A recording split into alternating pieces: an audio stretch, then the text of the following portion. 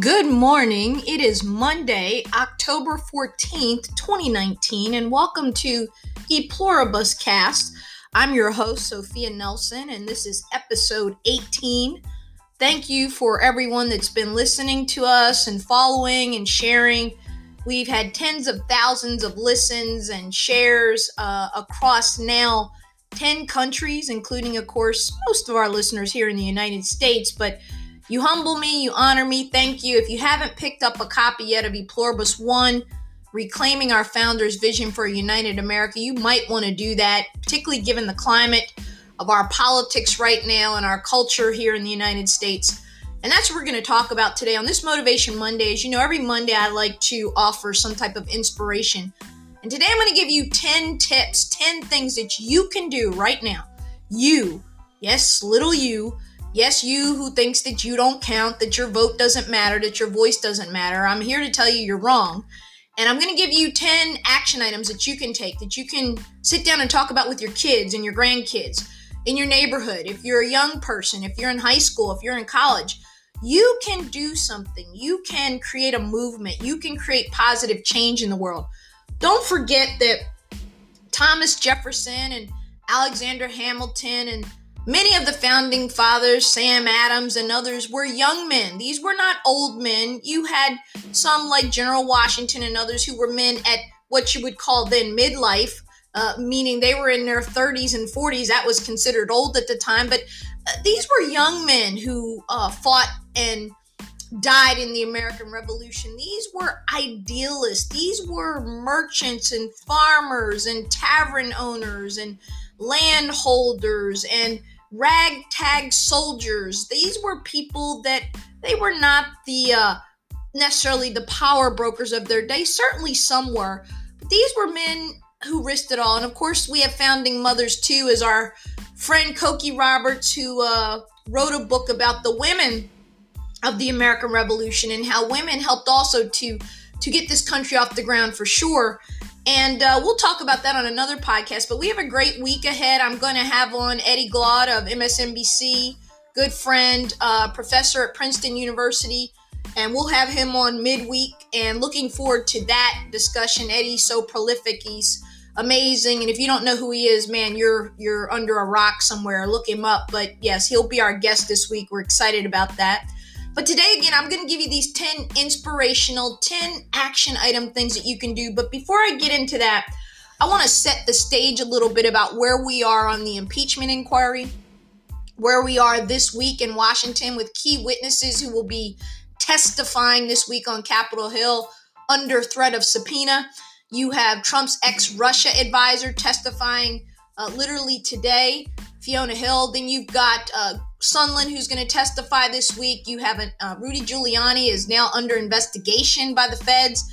This thing gets more sordid and more interesting and more destabilizing and disturbing every day. But I want to talk about the state of where we are. You know, this podcast is dedicated to all things America, American culture, American politics, American sports, American music. By the way, we had an amazing time in Virginia over the weekend. We're at the Sweet Jazz Fest. Shout out to Visit Loudon and to Tracy Hamlin, recording artist, and the many jazz greats that came out. We had Rick Braun and Alex Bouillon and Eric Essex, and just an amazing group of artists in the Commonwealth of Virginia. Thank you to Tarara Winery for hosting, and the launch of the Women and Wine line that Woman Code launched on Saturday was amazing. It sold out.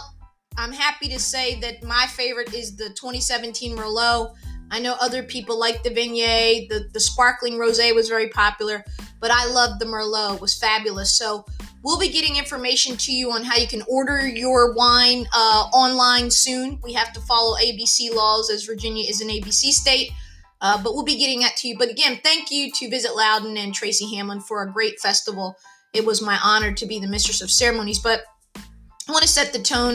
If you haven't seen this video yet that's causing a lot of controversy, I want to talk about that this morning. This video features a spoofed, if you will, remake of The Kingsman, scene in the movie The Kingsman, which is, a take on the British espionage, kind of like the British Secret Service.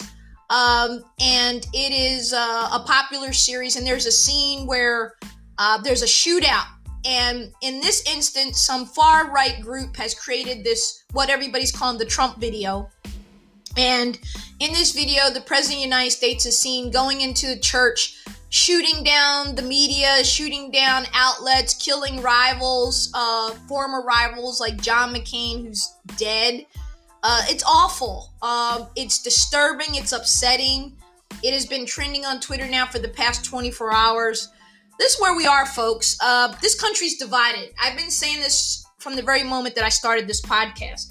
This country's in a difficult place. We're being tested like I believe never before since the American Revolution. We're going to decide who we are. We're going to decide what we want. We're going to decide what we're about. We're going to decide if we're going to be an angry nation, a divided nation, a nation that curses at each other. The President of the United States gave a foul-mouthed speech last week. Listen for yourself. Don't believe me. One of the things that I know I'm getting real sick of is this notion that somehow the President of the United States is being picked on. That's not true. Just stop for a moment and think. Who tells him to send these tweets? Who tells him to give curse-laden speeches? Who tells him to do what he did in Ukraine?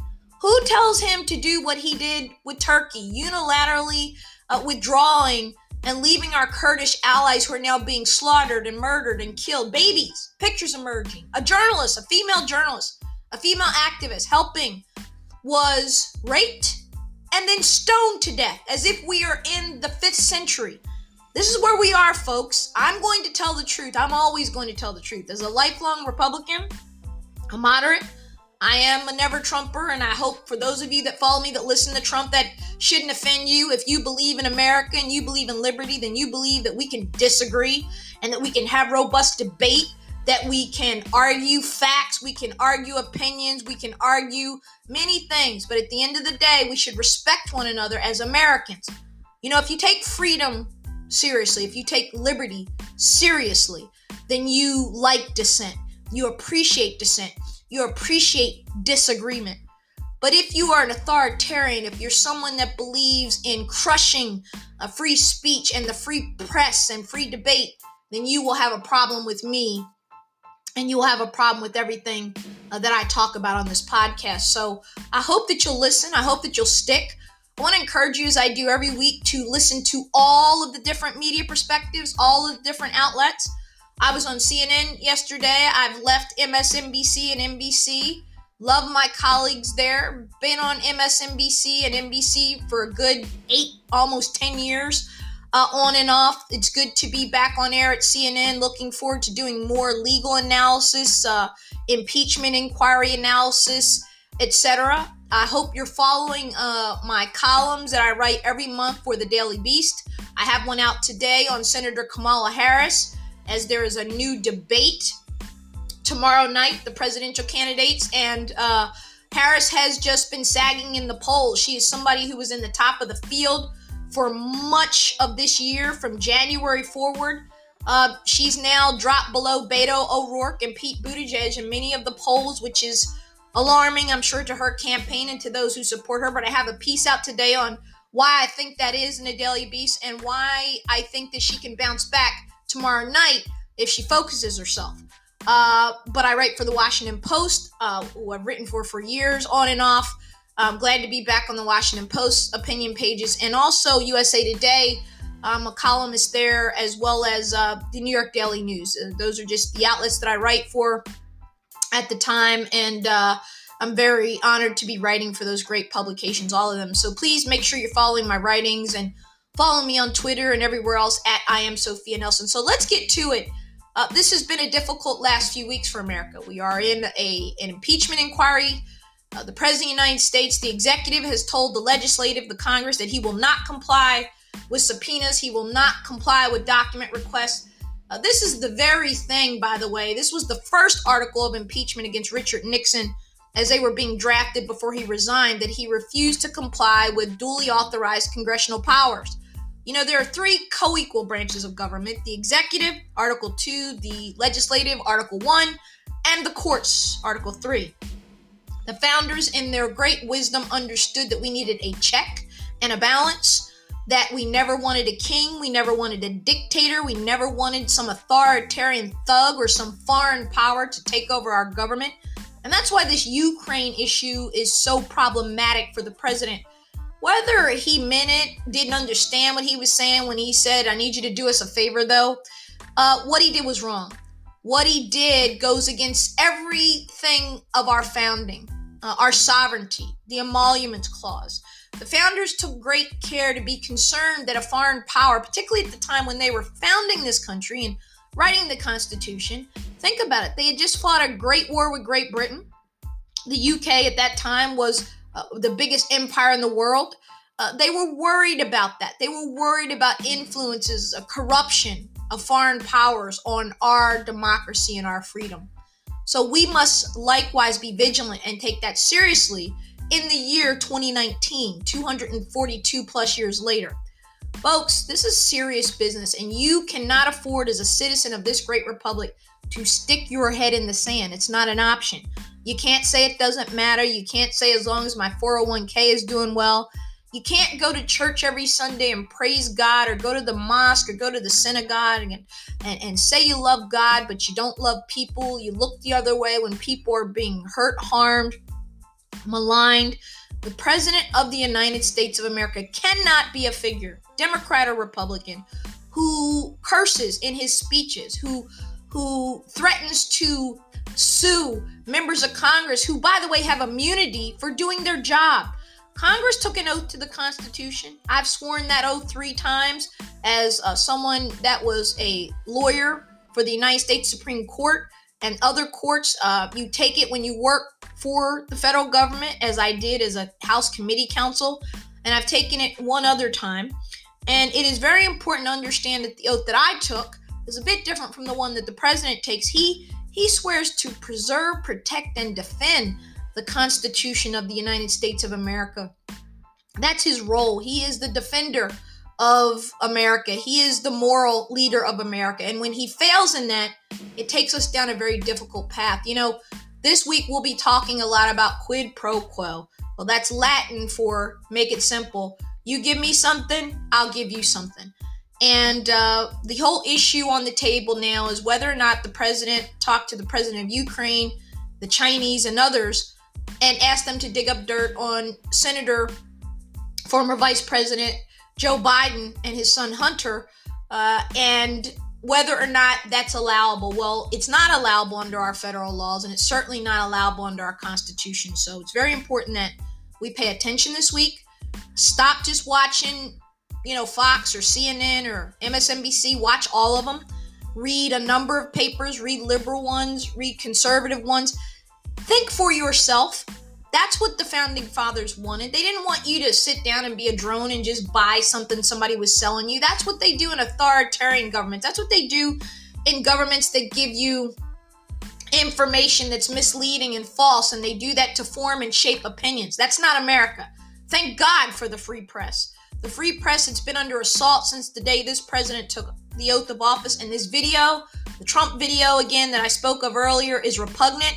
It's offensive. The White House Correspondents Association has put out a statement. All the major news outlets have put out a statement. Cindy McCain has put out a statement, Senator McCain's widow, and on and on and on. People are appalled on both sides of the political aisle, as they should be. This is not okay. This is not America. So what can you do about it? Okay, Sophia, this is all great. I hear you. I get it.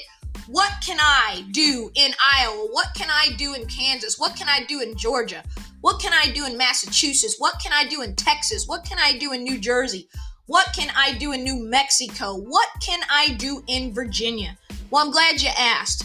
When I wrote the book E Pluribus I, Reclaiming Our Founders' Vision for a United America, a lot of people said to me, wait a minute, how can you write a book like that given that the founding fathers sanctioned slavery and owned slaves, many of them themselves?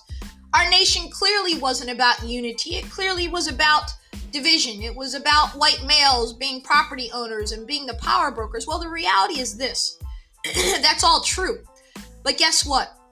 even in our imperfectness, we can have a perfect vision that over time becomes exactly as we would have wanted it to be in the beginning. I believe that if Jefferson were sitting here with me on this podcast, or Adams, or Franklin, or Washington, they would all say to me unequivocally, Sophia, slavery was wrong. We knew it then. Look at the notes to the Declaration. Look at the notes to the Constitution. It was debated.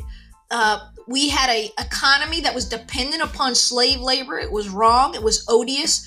We gave in to the financial needs of the country. We grew the young country on the backs of slave labor. And yes, we paid for it. We paid for it in the form of a civil war. We set up this nation for a great fight in the 1800s and 1860s when Lincoln became president, and they would be correct. But here's the thing. The reality is, America's always been about perfecting our union. It's not been about a perfect union, because it was not perfect when it was formed. It had a great birth defect. It had a great stain. You cannot say you are for liberty and freedom and justice and equality and then enslave, at the time, half of your population. In the southern states, the slaves sometimes outnumbered their owners and the white persons who would have been counted for tax purposes, etc. In fact, we were counted as 3/5 of a person, but I've already talked about that in the 1619 podcast. And if you haven't listened to that, that is our most popular episode by far. So before I get to the 10 things that you can do, let me again welcome our viewers all around the world listening. Thank you. We're now being listened to in about 12 countries. We've had tens of thousands of downloads and listens. Thank you. Thank you for listening. Thank you for sharing. Thank you for being engaged and wanting to know more about American culture, American politics, American sports, American values, American faith, American everything. We're going to touch on it all. Like I said, I have a great guest coming this week, Professor Ed Glaude of Princeton University, and look forward to having him on. It's going to be fabulous. He is an MSNBC contributor. You can watch him on Morning Joe at least a couple times a week. So it'll be good to have Eddie with me. But let's get to these action items that we as citizens of our time can take to heart and practice right now today. We the people must first commit to being 3 things the founders wanted us to be. And I need you to hear this. They wanted us to be informed, engaged, and self-governing. Informed, engaged, and self-governing. There is no longer an excuse for not being informed, folks. It just isn't. We are surrounded by 24/7 news, media, social media, television, and radio, not to mention the internet. So I'm going to rattle these off to you. These can be found in E Pluribus One book. If you haven't gotten a copy yet, you need to. Read it to your kids. Read it to your grandkids. Not only does it talk about the obligations and duties of our leaders, it talks about the obligations and duties of us, we the people. We the people of the United States, in order to form a more perfect union. So let's talk about the 10 things we can do right now to help preserve our democracy, to help keep this republic strong, to help not get caught up in the fighting and the ugliness that's going on around us every day, the anger, the now violent depictions of the President of the United States killing journalists and fellow politicians. That's not acceptable here, and it's not okay, and we have to call it out, and that's why I'm doing so this morning. Number 1, read the Constitution. Folks, have you read it? You can get a copy at Walgreens, at Barnes & Noble, at Walmart, and get one online. Keep it in your pocket. Keep it in your pocketbook. Read it to your kids. Read it to your grandkids. Make it an exercise at dinner every night. Start sitting down for dinner at night. Make some rules. Make these kids come home and have dinner with you. I had to have dinner with my parents. I had to sit down.